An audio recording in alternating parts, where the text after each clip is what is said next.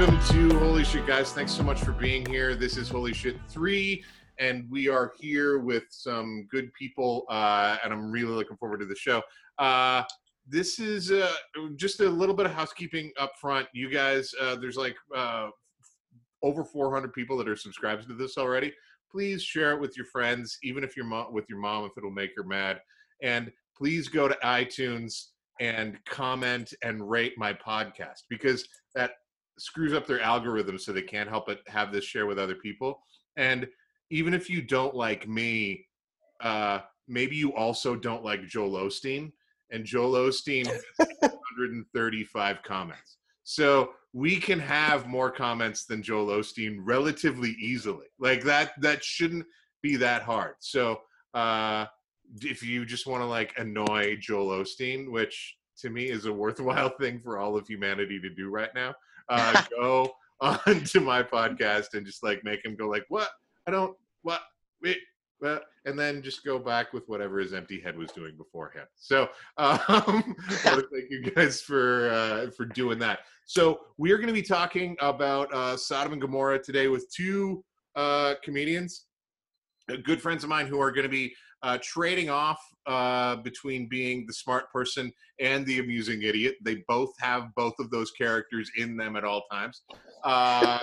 So first off, currently based in Edmonton, we have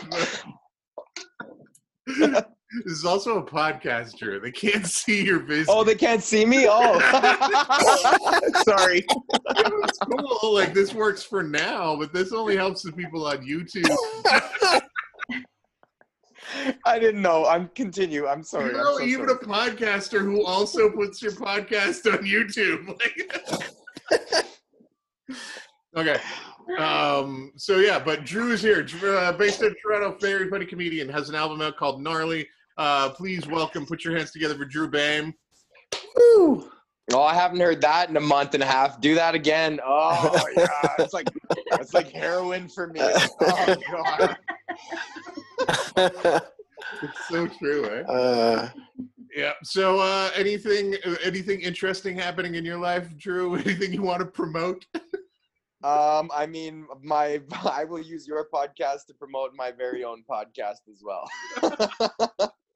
I have it's twice a week. It's on Mondays and Thursdays, and it's on everything, and it's on YouTube. And yeah, it's called This Week with Drew. And I play piano and sing songs and talk about stuff, and I have segments, and it's very funny. So yeah. There you go.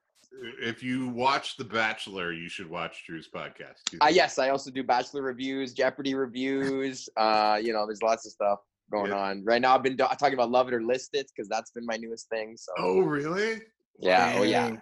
Oh, yeah. I would, if they ever bring it back, I would love to do like a great Canadian baking show, like podcast, like one that comes up immediately after an episode airs. Like that would be, because that's what my family has been doing, is watching baking shows every night. So Dan, that's nice. You should get on Drew's podcast to review the Fire channels with him. Oh, right. You're doing log channel fire I started reviews? a Fire Channel review podcast last year. And oh my God, like, so we can talk. I'll bring in our other guests to talk about this because he's super funny as well. Please put it together for Mav Addisor. Woo! Hello. Happy to be here. I kind of know you best for your extremely well-reviewed Fringe play, which was a very funny one-man show about climate change. Yeah. Is that a fair description of that show? Or? I think that it's a very generous description of the show. And actually, like, I remember handbilling at the Fringe, and it was my first day handbilling, and I'd never done the Fringe before. So, like, I remember saying out loud, "Hey, come to my show. It's a stand-up comedy show about climate change."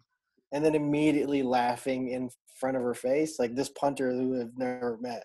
Yeah. And I had to apologize. I was like, sorry, I've never said that out loud before. It sounds crazy. I don't know if I sold her on it, but. I mean, there are very few things as funny as the end of the world, really, when you start to add it up. Like, if you're not going to laugh, what else are you going to do? I think so. Yeah. But are you in on a fire log review channel? Like, I have opinions on fire logs. I don't know if you guys have opinions I, on fire. I am for just kind of like wasting any amount of like a brain power on something so absurd like that. That's pretty great. You count Yeah. me in. Sounds Can I good. get are we doing a review?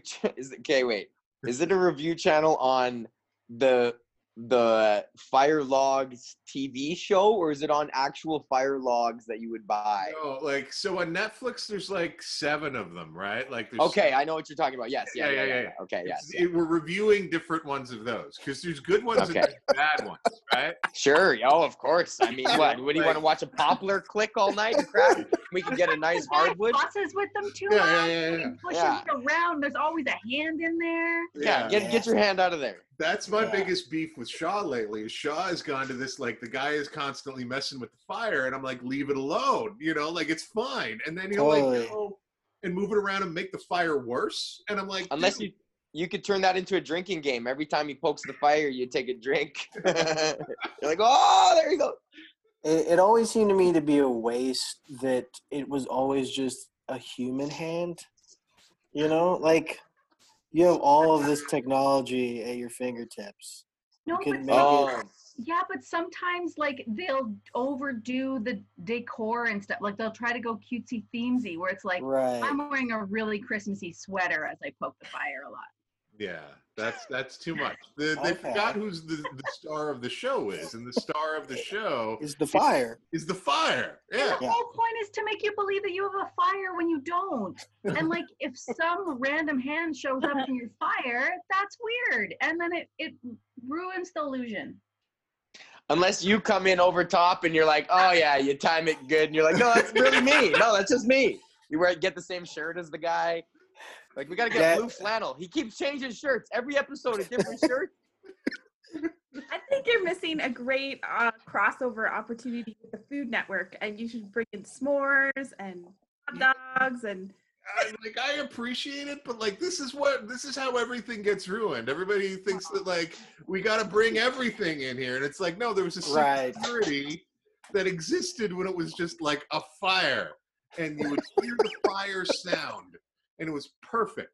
And then they're like, maybe people would like to hear Christmas music with this fire, and it's like, no, we wouldn't. Why? Why would you? No one would want that. I have a stereo if I want to listen to Christmas music. I can play the actual Christmas songs and not the cheap ones that you guys found on like Yeah. pops. It's like Michael Bublé exists for a reason, okay? I'm not gonna listen to this. Exactly. Like I could just do that. I don't need to hear your like elevator music versions of Christmas tunes. But that I get very passionate about that. Also, people that put techno beats to Christmas carols, like I definitely think that was Satan. Not that I have a great affection for Christmas carols, but it's just like no, like you're not making it better. Like you've taken two things that are fine on their own and made it objectively worse. Oh yeah, big time. Yeah. Okay, so we're going to get going. We're going to be talking about the story of Sodom and Gomorrah. Oh, I also we got to do this before we start out because we're talking about Bible stories. Like, what did you guys grow up with these stories? Were these things that you kind of heard in the ether? Did you grow up? I know a little bit about your backgrounds, but did you grow up with like, as this as part of your family tradition that like we take the Bible seriously? Like, where are you at with that, Drew? You're just in. Oh yeah, big time. You know that we've had these conversations before, but I grew up in a very traditional Roman Catholic upbringing, and it was definitely something that's like Yeah. So these reflective in my upbringing. Yeah. these stories are familiar with you. It's like in some ways, it's going back to a place you've been before. Or? Oh yeah, big time. When my girlfriend and I watch Jeopardy, anytime there's like a biblical category, she didn't grow up religious, and like I always like nail it because they always do like surface level stuff. Like how many times are you gonna say like like Matthew or Mark or Luke? You know what I mean? Like it's pretty easy stuff, right? Like it's like they're lobbing you softies because it's like general Bible knowledge, but she doesn't know any of it, right? Like and for me, this stuff is just like it's like You know, like it seems like it's like math or something. Like you just know these things. Yeah, it's like I grew up without cable. Like, so there's just so many television references that I don't get, and people are like, you don't remember GoBots? And I'm like, no, I didn't get GoBots. I didn't get that. It wasn't on CBC. All right, like. So what about you, Mav? So I grew up in the Philippines, in I would say like an average household, which translates as very Catholic to everyone else. Right. And like I grew up in the 80s and 90s, and we were getting these, like, there was a huge mission to like proselytize in Japan. Whoa. Okay, so right about now we had a spammer come in the room and it got kind of gross, so had to edit some stuff out. And now back to the show. Yeah. It's really gross. Yeah. Okay. So sorry, shifting gears. So grew up in the Philippines. Right. So like, yeah, and I grew up around this time when there was like a big push in the late 70s to proselytize to Japanese people. Okay. And so an aspect of that was creating anime that was about Bible stories. Oh wow. And because of the proximity, we would get those cartoons. So like I grew up on these shows called Superbook and Flying House. Oh wow. Where like these you're like these two kids and a robot friend time travel to the New Testament, you know, that sort of stuff, like super lighthearted. Were people just cool with the robot? They didn't have any questions. They were just the robot had a cross on it for some reason, so it was a Christian robot. But yeah, like he would just show up and nobody questioned it. Wow. That opens like a whole like theological can of worms about like what is the eternal destiny of robots or AI. Yeah, absolutely. You know, like, which I'm sure has been discussed at seminaries to no end. I want to ask you a question. Please forgive me, this is ignorant, but like, it seems like the Philippines as a whole is just a more religious culture, right? Yeah, I would say that that's probably true for most developing countries, right? Like, but the Philippines specifically was very Catholic. I think the demographics, they're still mostly Catholic, but like there's been like a huge trend for Protestantism like over the decades. Well, specifically Pentecostalism, right? Like that's right. Yeah. Yeah. Okay. Cool. Yeah, that seems to be the thing, and I find that kind of fascinating because like in North America, we're like specifically in Canada, we're just like everything that we like, let's just turn that down to about 4. 4 is the max. Yeah, right. 4 is our medium level, and like you can spike from there, but we're starting at a 4. Where like it seems like other cultures, you know, like it's just like we're gonna crank that. Like our mid level is like 7. 8 is exactly. Yeah, you know, depending on the culture, it's just like this is our midpoint is 7, and yeah, we're gonna move up and down from there. But you know, the equivalent level of like extremism or non-belief is like the same. It's just that you're already turned up that much. Well, and one of the consequences of that is that like now a lot of parishes end up importing Filipino priests because there's not as many Canadians in the seminary or something. Yeah, when I was first doing Bible college, I remember Vancouver School of Theology, which is like a United Church seminary, had like 14 full-time faculty and 12 full-time students. Like, that's not sustainable. But on campus. On campus. Well, no, I think it was it's United, right? What's the point? Wow. Right? Like, because that's the problem with the fully liberal things. It's like, if I don't believe in anything anyway, then what's the point? Right? Mm-hmm. You're like, not to be rude, but right? Like, it's just like, if you don't, you know, if it's just like, I don't think that going to church is any different than going to brunch. Then go to brunch. Like that is.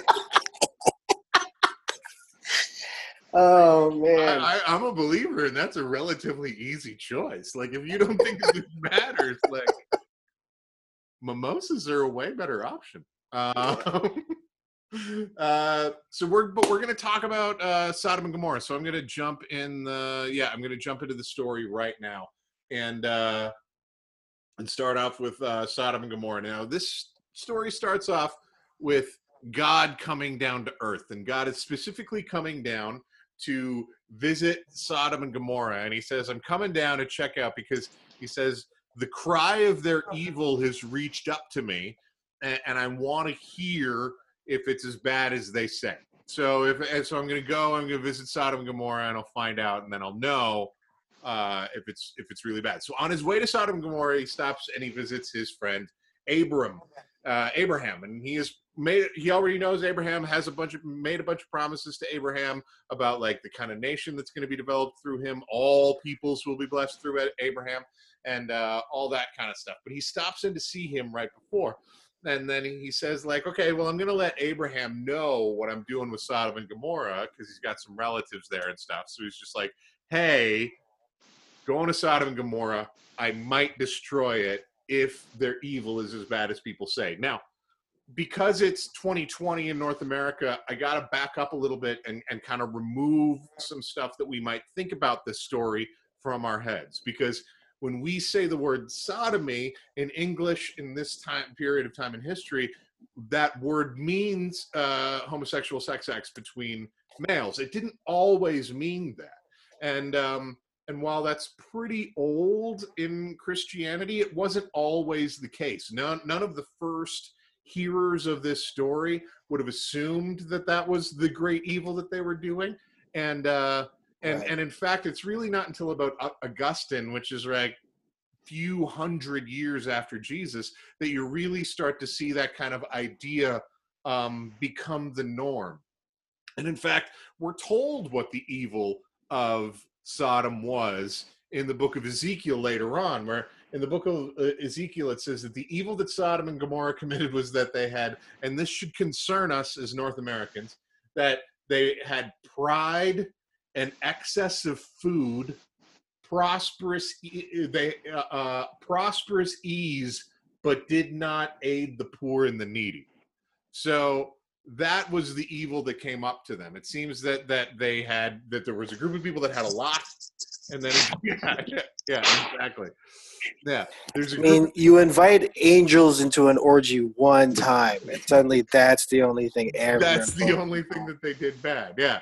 Well, that's going to come up, but it's interesting. Like the starting point doesn't seem to be the sexual promiscuity. The starting point is that like some people had a lot, and then they didn't share it with people who needed things. And that's thematic across the entire Bible, that's the thing that really pisses off God the most. And it's interesting to look at this structurally, that like homosexuality is talked about 6 times in the entire Bible, whereas like hundreds of times it's like, how did you treat the poor? Did the poor have equal access to the justice system? Like all of these things that we should probably be concerned about as contemporary North Americans. And it's interesting because like, I've heard multiple biblical scholars who have said that the people of Sodom have genuine beef if they go to God and they're like, hey, what about those guys? Like, well, how come we got rained on, but they didn't? And that'll come later. So he stops in to see Abram to say, like, the cry of Sodom's evil has reached up to me.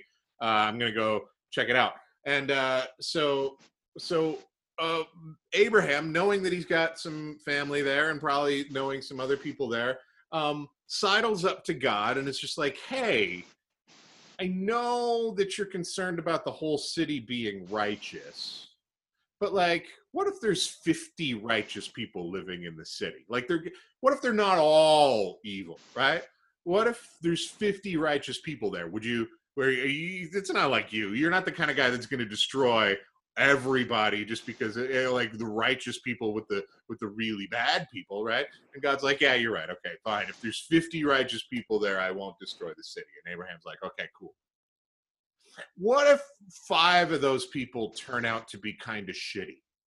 Like, what if we think that there's 50, but then 5 of them are like, oh no, they were also like destroying the poor as well. So can we, like, are you still going to destroy it? And then God's like, okay, you're right. I'm not going to destroy it if there's 45 righteous people. And Abraham's like, cool. How about 40? Is 40 cool? Like, if there's 40 righteous people, right, you're not going to destroy the city then. And God's like, okay, fine. If there's 40 righteous people, I'm not going to destroy the city. And then Moses is like, look, I don't want to bug you, God. You're holy and I am ashes and dust. But what if there's only 30? What if there's only 30 righteous people? Is that 30's good, right? Like 30 is fine.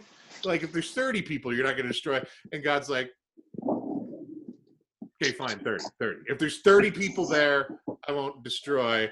If there's 30 righteous people in the city, I won't destroy it. He's like, okay. And then Moses is like, is 20 good? What about 20? 20 is still a lot of people. That's like 3-4 families there, right? Like that. What about 20? And God's like, fine, 20. And Moses is like, look, I don't want to bug you. 10. I just think 10 is a lot. For if there's 10 righteous people, then maybe that's enough. And finally, God is just like, yeah, fine. If there's 10, I will not destroy the city. And Abraham stops pushing his luck and settles at 10. And so we have this. Wait, is Abraham Jewish? Yeah.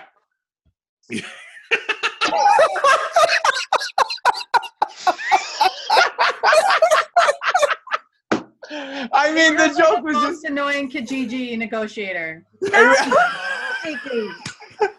is sitting there. Right. It was sitting right there, man. He fucking, he got him down. He got him down. Yeah. I'm sorry. Continue. That was No. inappropriate. Even the rabbis would be like, yeah, we came by it honestly. Like this is 10? Well, if you do 10, then you'll do 9. What? What's wrong with 9? Well, 8? and the story is amazing because it does start at 50, and like as many steps as I said, those are written in the story. It's not like it's not like there's like a couple of sentences to fill in where it was like Moses barking him down to. Sorry, barking him. Good save there, Dan. It's in my head. It's my. I grew up with this. I grew up in PEI in the 90s. There was lots of bad things that we said. It's heritage, not hate. But yeah, so like every step he bargains him down. I think it's a really fascinating moment, in this. But it's also like, it's not only that, it's also like God is just like willing to be talked down a little bit, right? He's just like, okay, I'm open to a negotiation. What are we talking here? Like, what are you? Although we never see him being like, so what's in this for me? Like, how many, like, do I get more righteous people later on? Like, how's that going to work? So we're going to take a break in the story now because this story is really 2 stories. That's the first part of the story, and the next part of the story we're going to get to Sodom. But I want to take we're still early stages of the show, so we wanted to add some fun stuff. So I wanted to add something called unofficial expert, which is that you guys are comedians. You're kind of experts in your field there, but everybody is also an unofficial expert on something else that they like a lot, right? So you guys have brought some stuff. I want to have a conversation about something about which you guys are unofficial experts. So if it's okay, Drew, we'll start with you, because in this time of COVID-19, you've been living with the breads for a long time. You are so the whole world has been like, I have a lot of time on my hand, I'm gonna bake bread. But like Drew is like a bread hipster. You've been there for a very, very long time talking about the breads. Like talk to me about your bread passion. Yeah, that's true. So this is me and a couple other comedians were talking about it, but the way that people are living now is how comedians live. It's like, like I got all day. What are we going to do today? Like, I'm going to go for a little run. I'm going to, like, get it. So Yeah. I've been baking sourdough bread for like the last couple of years, at least the last 2 and a bit years. I don't know, my family's always been a big cooking family or whatever, and it was something that I wanted to get into after purchasing a Lodge Dutch oven, cast iron Dutch oven. I was buying it initially for like roasting chickens. I was trying to perfect a roast chicken, and then I had read up that a Dutch oven was good because it's got a heavy lid and it keeps the steam in. So I bought one of those, and then I was like, what are other things I can do with the Dutch oven? Oh, you can make sourdough. So I started making sourdough, and I'm happy. You asked me earlier when you asked me if I want to talk about bread, if I was mad about the explosion of people making bread, Right. and in fact, just the opposite, because to be mad about other people making bread is like, I can see where someone might, who was interested in it as a hobby and viewed it the same way as they would a cool band or an activity that you were into before it was cool being into. But nobody owns bread. Bread owns humans. There would be no agricultural development without our ability to figure out how we could get the wheat grain milled down and mix it with the element of fire for sustenance. Because if you gave a human a bag of flour and a bottle of water, and they would die. But if you gave them a bottle of water and a bag of flour and heat, they could live forever. So that right there, and the ability to really get agricultural farming of the grain of wheat, and letting us stabilize and centralize around that wheat grain for the sustenance of bread helped us build societies in an anthropological sense. It's very important to the context of human history, I believe. Do you think that have you learned any, do you feel like you're a different person? Have you learned anything that connects you to your ancestors? Do you think this is where we get all weird and spiritual about bread, but it's just there are very few things that we can do now that our ancestors did and had the same experience with, right? Wow. I'd never even thought of that.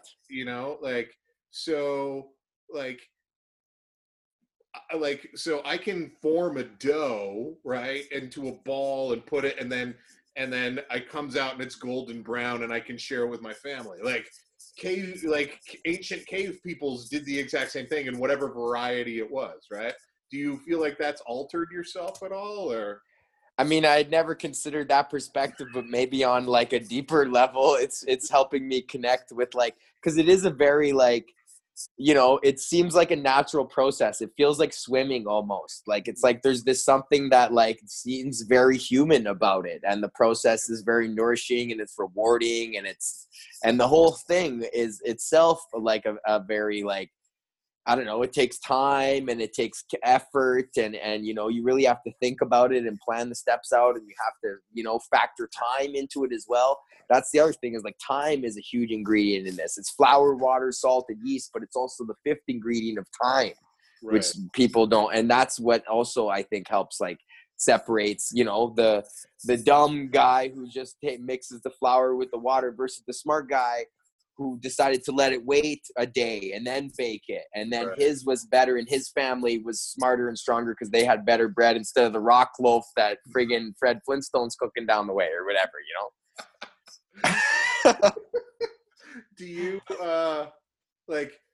one of the things that I find interesting about this is how do you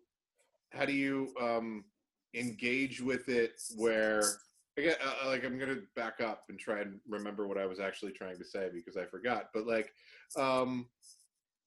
this is where I was going. So you're a sourdough guy, right? Yes. Yeah. Okay. So I'm going to edit that out later, all my dumbness. But so you're a sourdough guy. There's a part of that feels to me, because sourdough is a living thing that you have to maintain. Otherwise it'll die, or it'll overtake everything and outgrow its own container. It's part of me that feels like it's this weird living Tamagotchi that I can eat. That's very true. Yes, it is. Yeah, it is. How do you feel about is sourdough just better? Or is that just is that a more pure experience, or is that a better way to make bread, or? Yeah, man, that's the vinyl, bro. That's the B cuts, man. I'm talking that straight, non-analog, bro. That's what I'm about, man. None of this commercial Fleischmann's with your little Ziploc bag of yeast dumping it in there. I'm talking the deep cuts, Bob Dylan 62, man. I'm talking Miles Davis 51, Columbia Records, the first editions, bro. Live sessions with the quintet. Because there's a part of me that feels like a little bit, because I like a sourdough, but there's part of me that feels like when somebody's just like, here, try this like 75-year-old whiskey, and I'm like, tastes like burning. Yeah. That's true, but I mean, like, I don't know. For me, it's just I like the process of it. It's not necessarily like I use commercial yeast, like I use instant yeast and quick rise yeast and stuff.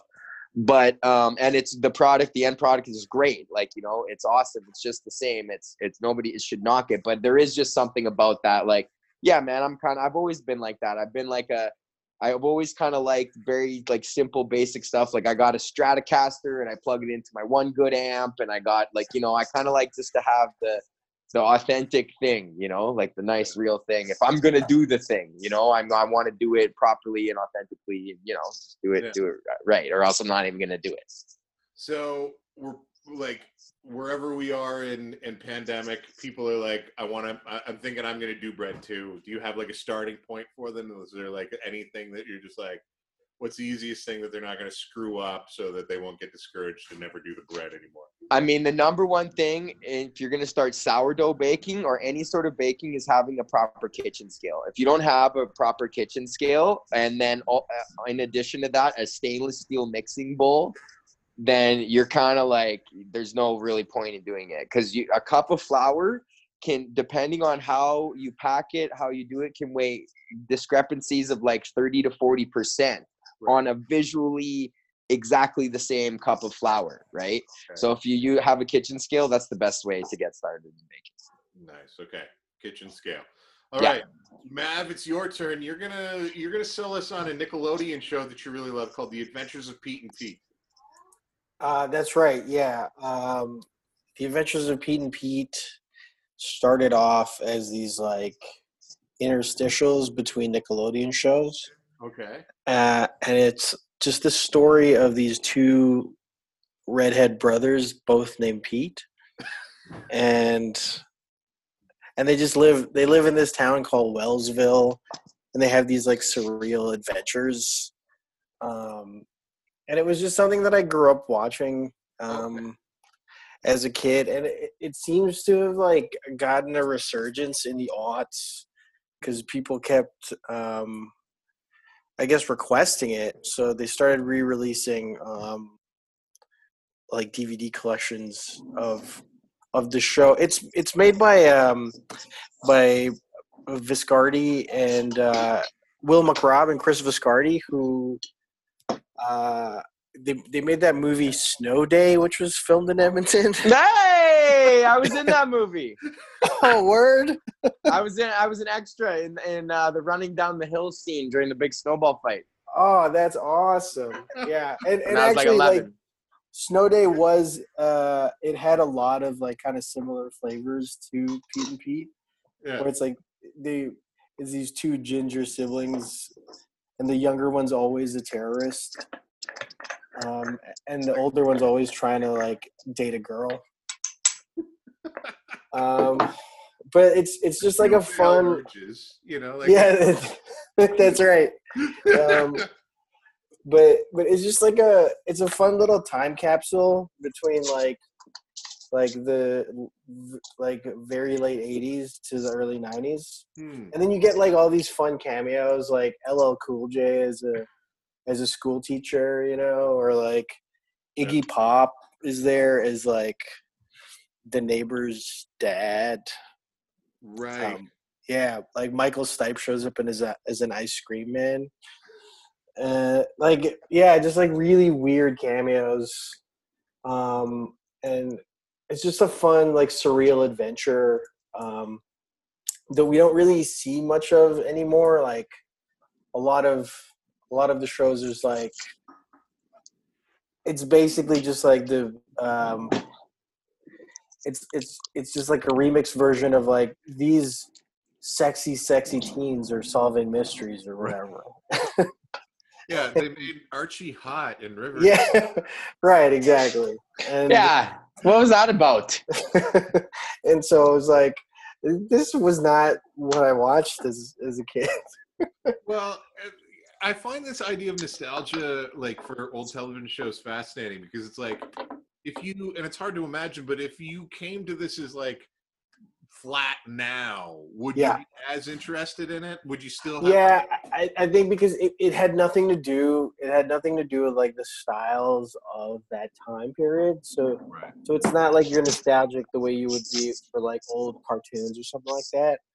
Right. I think that it just kind of it was this perfect snapshot of suburban living. Right. And even as a kid in the Philippines, you know, still being a suburban kid, there was something about that was like that really got it, you know, Yeah. which I really appreciated, and then just kind of like skewed just a little bit so that it's surreal.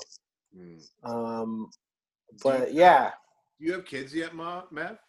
no kids, but I've got a little brother who's 18 years younger than me. Okay, because I find that to be sort of an interesting thing. Because, like, I don't know if you guys are old enough to remember Voltron, but like, Yeah. Netflix has released 7 new seasons of Voltron that my kids love. Right, they're new, re-upped the rebooted the Voltron story. Right. Like, and I was like, hey, let's watch these old ones from 1984. They were what I grew up on. And they're going to be awesome. And then I sat down with my kids to watch them, and they were not awesome. No. No, not at all. It was just like, wait a minute, all of these fight scenes are the same. Like, it seems like they animated one fight where Voltron fought another giant robot and then like made slight changes every time. It's almost as if this was just some sort of commercial for me to buy an action figure. Yeah, exactly. Yeah. So I'm always curious to revisit some of those things and be like, is this still good? Or were we just collectively dumb?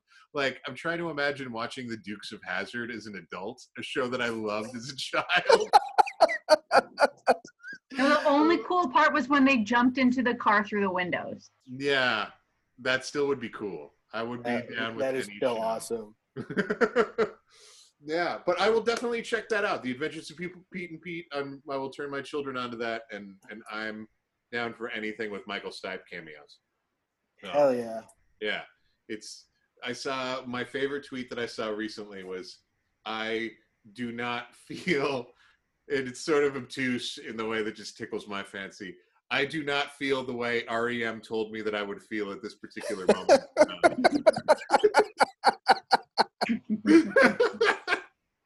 Oh yeah, that's my particular brand of annoying smart guy humor. We're gonna jump back into the story because it's about, if it didn't get weird beforehand with Moses bargaining with Abraham. Moses bargaining with God. Sorry, I'm just like, I caught myself again where it was like, I almost said that. Thank you, Drew. No problem. Oh man, I almost got myself canceled.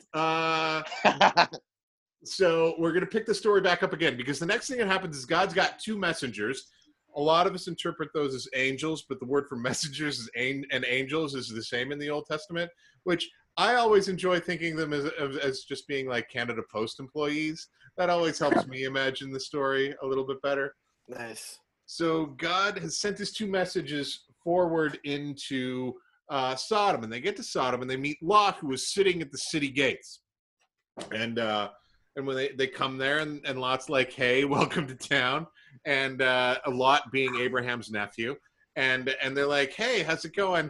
And he's like, oh, you guys just got here. You should come to my house and eat, and I will feed you, and you can stay at my place tonight. And the messengers are like, actually, no, we were just figured we want to check out the town. So we were figuring we were just going to like sleep in the city square tonight. And then Lot is like, no, maybe not the best idea. You should come to my place. I will have bread for you and food. And they're like, okay. So he does. He goes in and they eat together. It says very specifically that they had a feast and they had unleavened bread and they're in the house together. So they're all in Lot's house in the town now. Lot and his family and the messengers of God. And then the story says very clearly that every man in the city, young and old, every single man from the entire city gathers outside Lot's house in Sodom. And they say, hey, where are those two visitors to the city? Bring them out that we may know them. Now, know is a Hebrew euphemism for have sex with. So every man in the city, young and old, has gathered outside, and they're like, "Send out. We want to have sex with these two guys that are just visiting the city." And Lot says, "Hey, not cool, guys. Like these guys are guests under my roof now. Like that's not a good thing for you to do. I have these two daughters who have never known a man. I could send them out to you, and you can do with them as you will." And the man of the city, young and old, every single one of them say, no, not cool. We want the two messengers that are visiting the city. And in fact, who are you, immigrant, to be telling us what we should be doing? We're going to do worse to you than you did to them. At this point, they start to break down the door. At this point, the messengers from God intervene, our Canada Post employees, intervene, and they're like, okay, not cool. And they immediately make every man outside of Lot's doors blind. And the story says clearly that once they became blind, they wore themselves out groping for the door, which I would not have done. I would have given up long before I got tired. I would have been like, I can't see now. I'm just going to sit down for a little bit. And but so they're all blind, and then the messengers say to Lot, okay, God sent us here to see if we should destroy the city.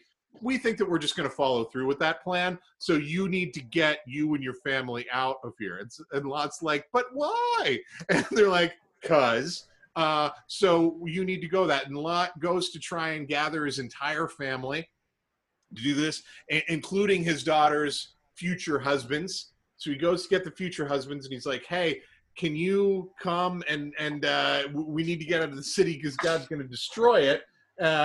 And they're like, nah, that's not, you're just joking. That's not actually going to happen. The messengers are like, no, it's actually going to happen. You guys need to run for the hills and don't look back.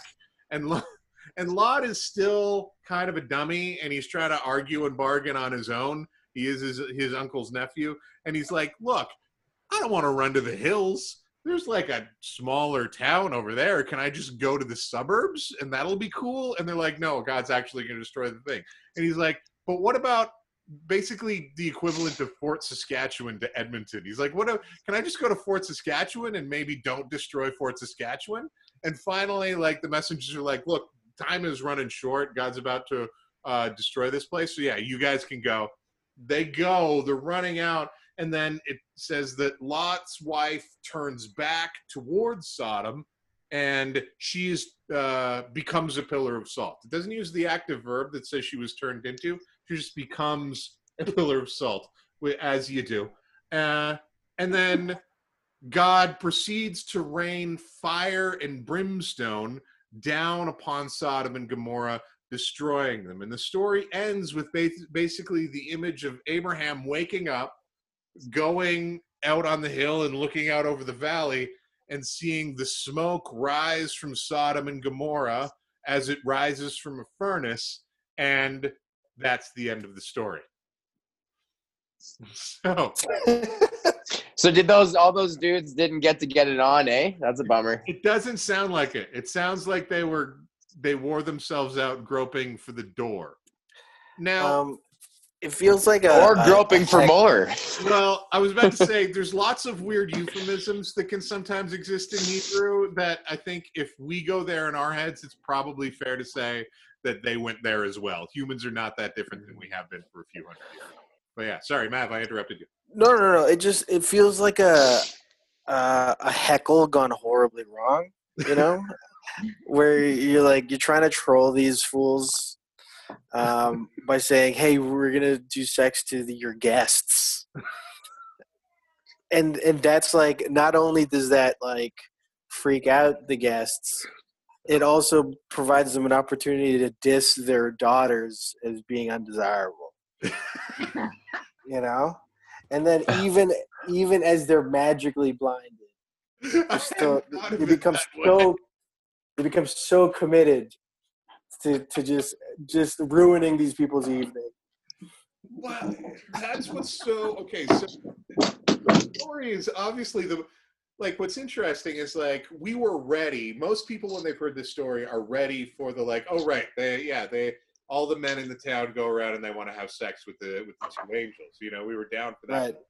But we're all still pretty shocked today by the like, but you can have my daughters, right? Like that is morally repugnant to us, you know? But yet this is in the story, right?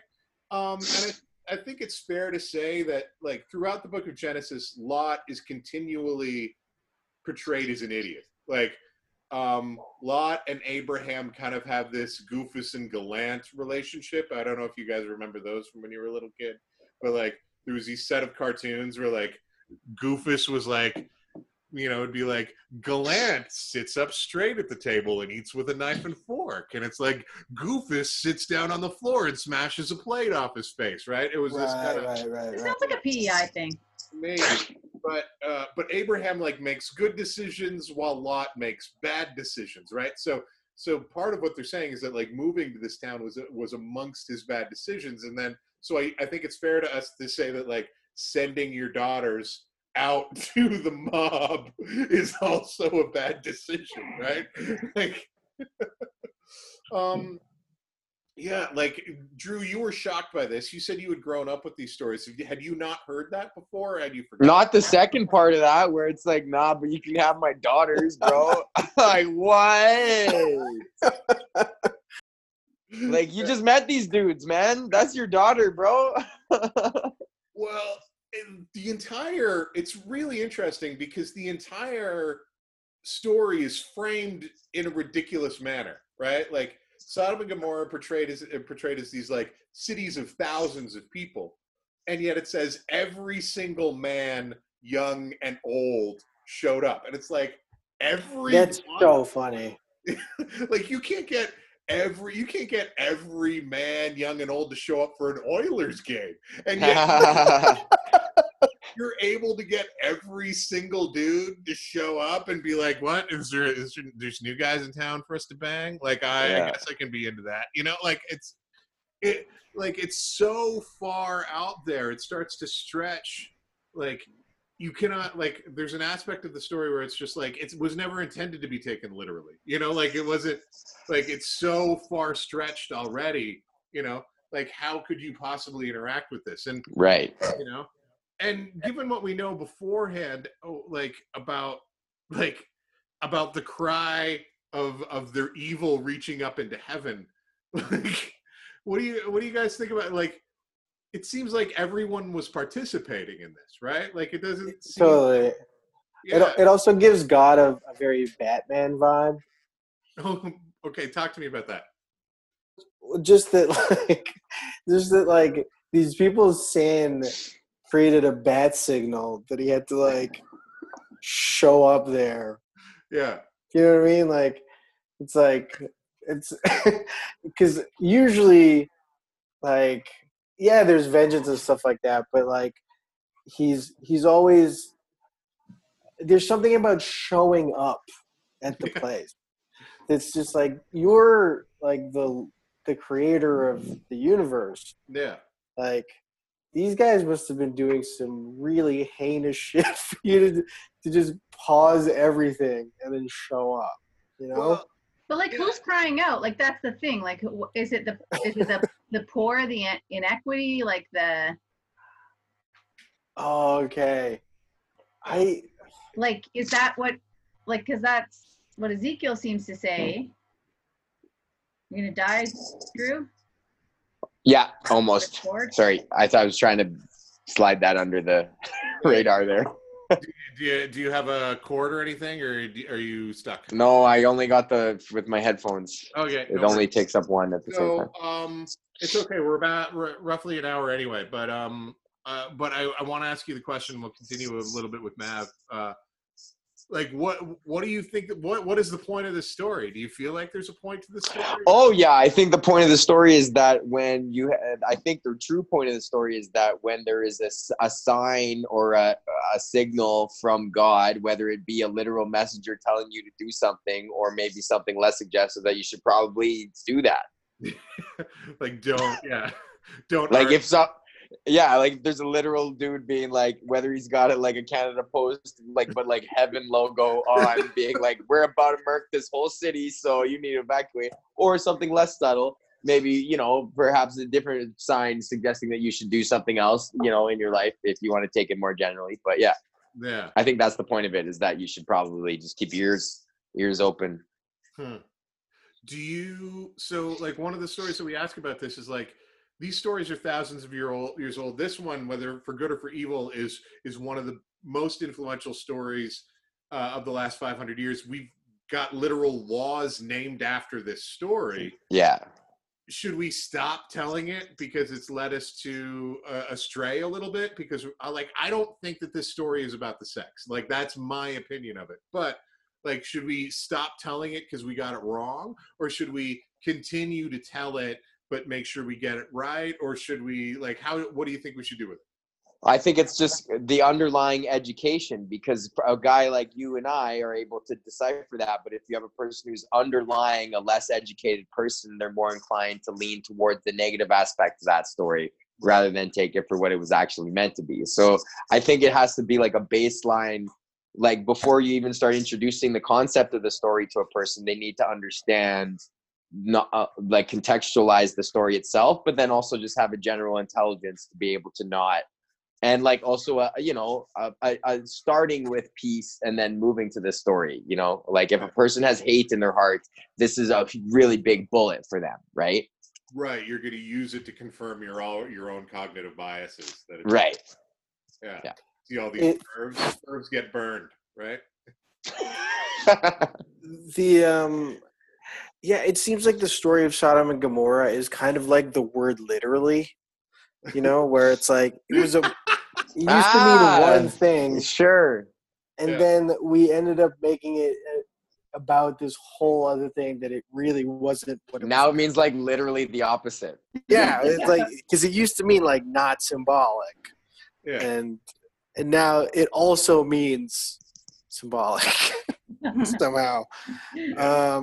Whereas it's like, a bunch of US governors saw this and thought, oh, butt stuff. And it's like, no, it's not actually about that. It's like, okay, cool. So butt stuff, and then it just kind of got stuck there. I do like the idea of like seeing this and like hearing your your insight on the story, Dan.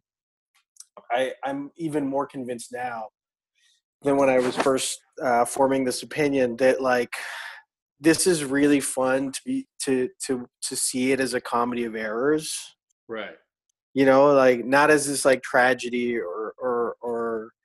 but just like the utter devotion of an entire populace of people just like trying to shit on this one guy that I guess they wanted out of their town.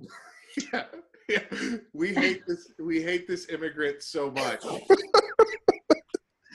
Want to bang his guests. Yeah, totally. Just like we want to ruin your nice evening.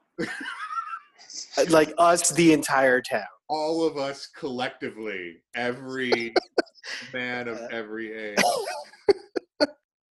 There's another thing too. I'm sorry, go ahead. Oh, Dan, I was going to say there's two things you said that have been helpful to me. One is the recognition that all these people, all the people came, all the people. Yeah. That there's hyperbole here, and maybe the story isn't literal.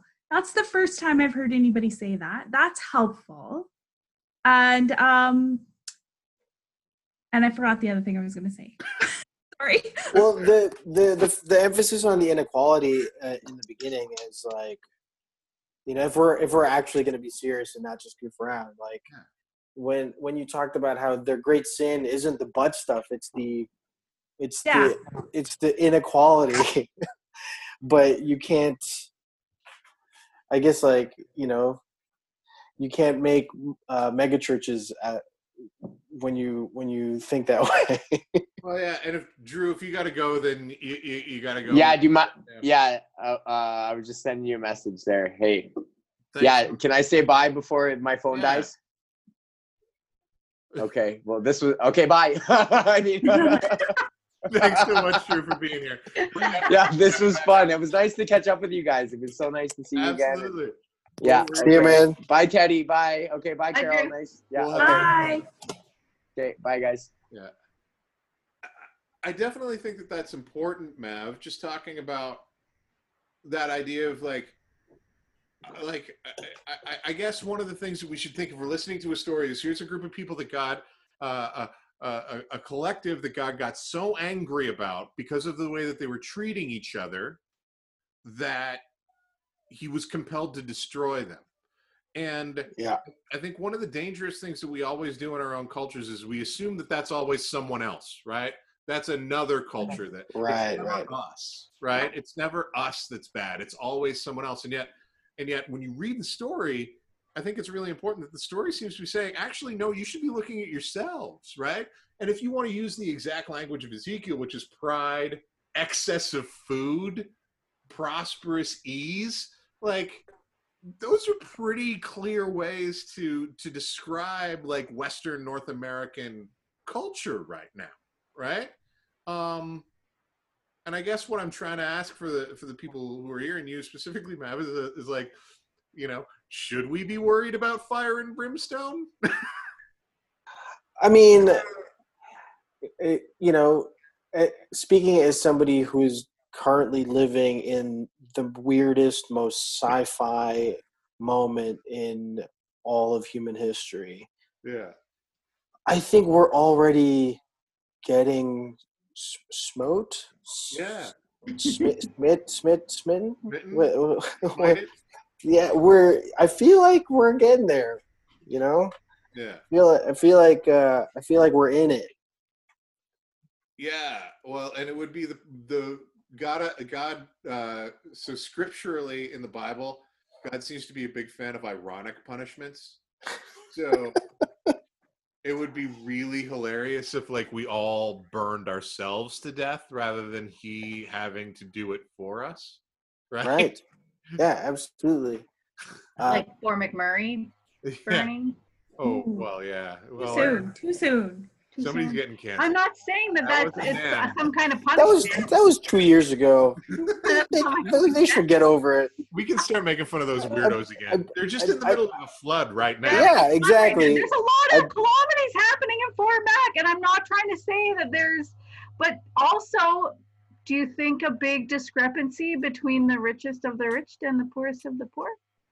Yeah, I mean, I think that plays out globally, and then it's played out in our cities as well, right? And, Yeah, totally. and you know, and like I guess because it's really easy to be like to look at the worst photos from the developing world and be like, oh, well, if I was there, I would intervene, right? And it's like, okay, but what about the differences in educational quality between an urban center and a rural or a reservation in Alberta, right? Like these are things that we, in theory, have some tangible control over, right? And well, and also knowing how economic systems work, like Right.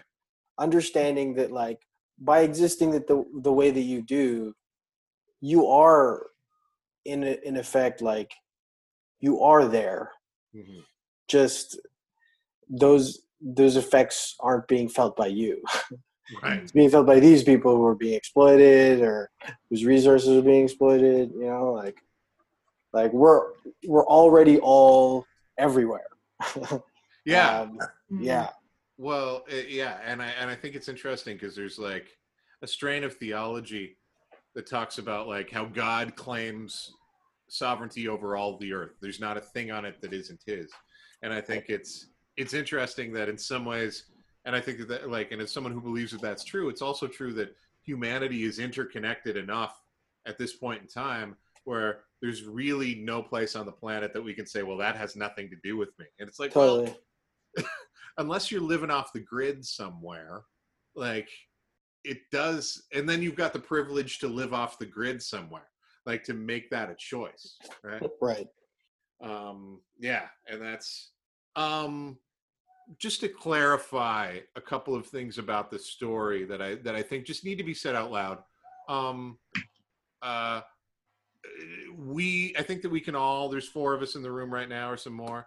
I think we can all agree that mass sexual assault by an entire town on guests is a bad thing, right? Like we're all on the same page. Or Yeah. daughters. Or yeah. Well, that was the second I, one. even sexual assault in non-mass form. Sure. Yeah, that's good. Yeah. Right. But Yeah. I was gonna start small and build my way And there. then yeah, right. Get specific. Right. Like in the same way that Abraham was like 50, well, what about 45? You know, I was gonna start with like we can all agree. An Entire city's town, worth of men. yeah, taking on Bad. 2 people is bad. Simultaneously, the moral of that condenses to no matter how Totally. far you go, that non-consensual sexual activity is always bad, right? Absolutely. Like, But also I think that inherent in that, I think that we can also probably all agree that having an entire town threaten to have sex with your guests is kind of funny, like a little bit. Just in the magnitude of its absurdity.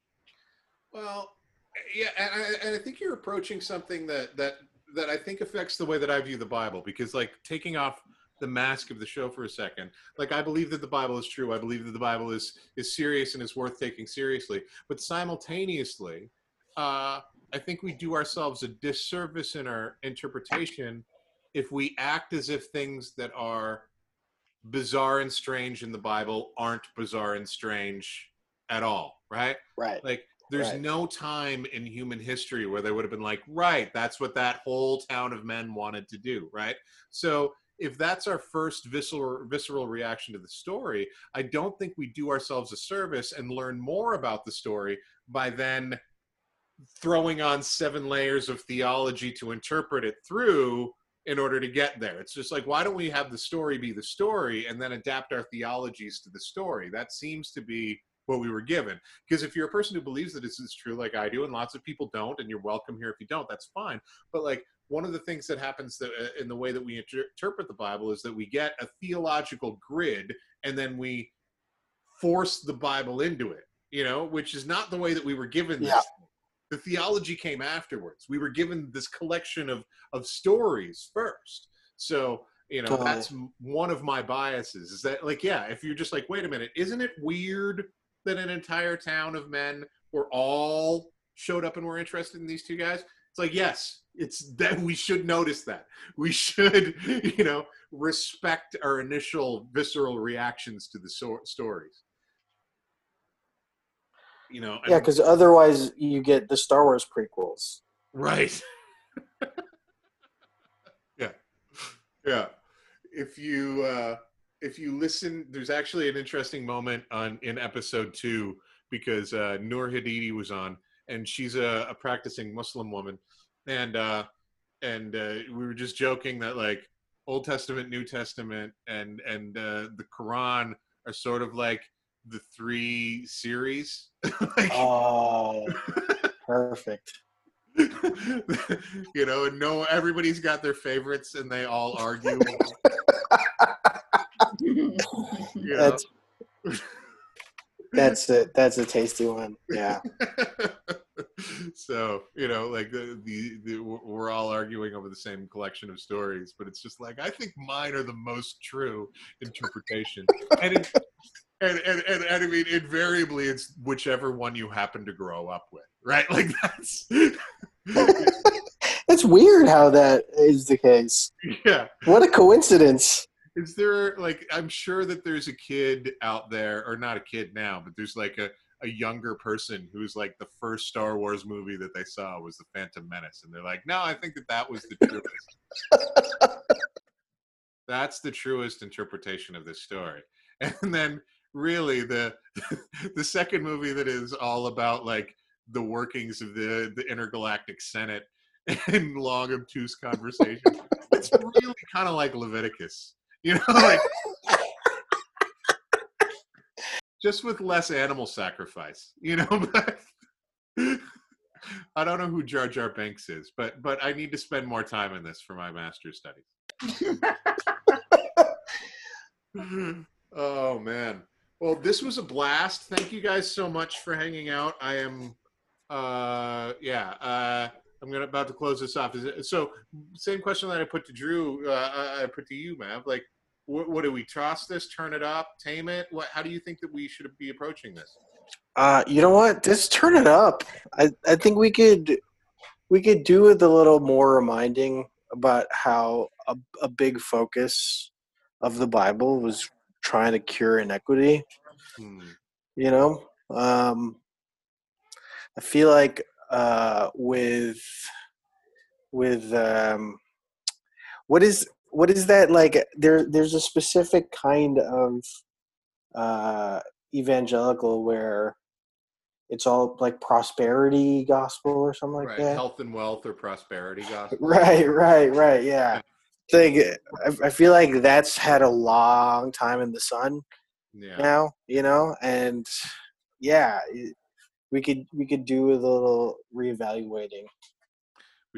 We need to bring back some of the fire and brimstone. Only I think so. Sure. Yeah, no, I think it's interesting. That's an interesting. We could do with a little bit more fire and brimstone and a little bit more fear. Only have it be the things that God was actually mad at instead. Exactly. You know, like we don't like and wish that God were mad at. Yeah. Well, again, thank you everybody for showing up. Thank you, Mav. Thank you, Drew.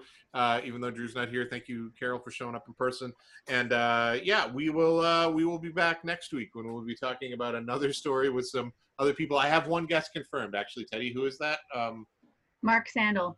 Yeah, Dr. Mark Sandel from King's University is going to be here. Nice. And we're going to be telling. He's an English professor, literature professor. So we're going to be. I'm going to be trying. We're going to be trotting out another story. History, I think, actually. Sorry, history? Oh, I thought it was literature. I'm sorry.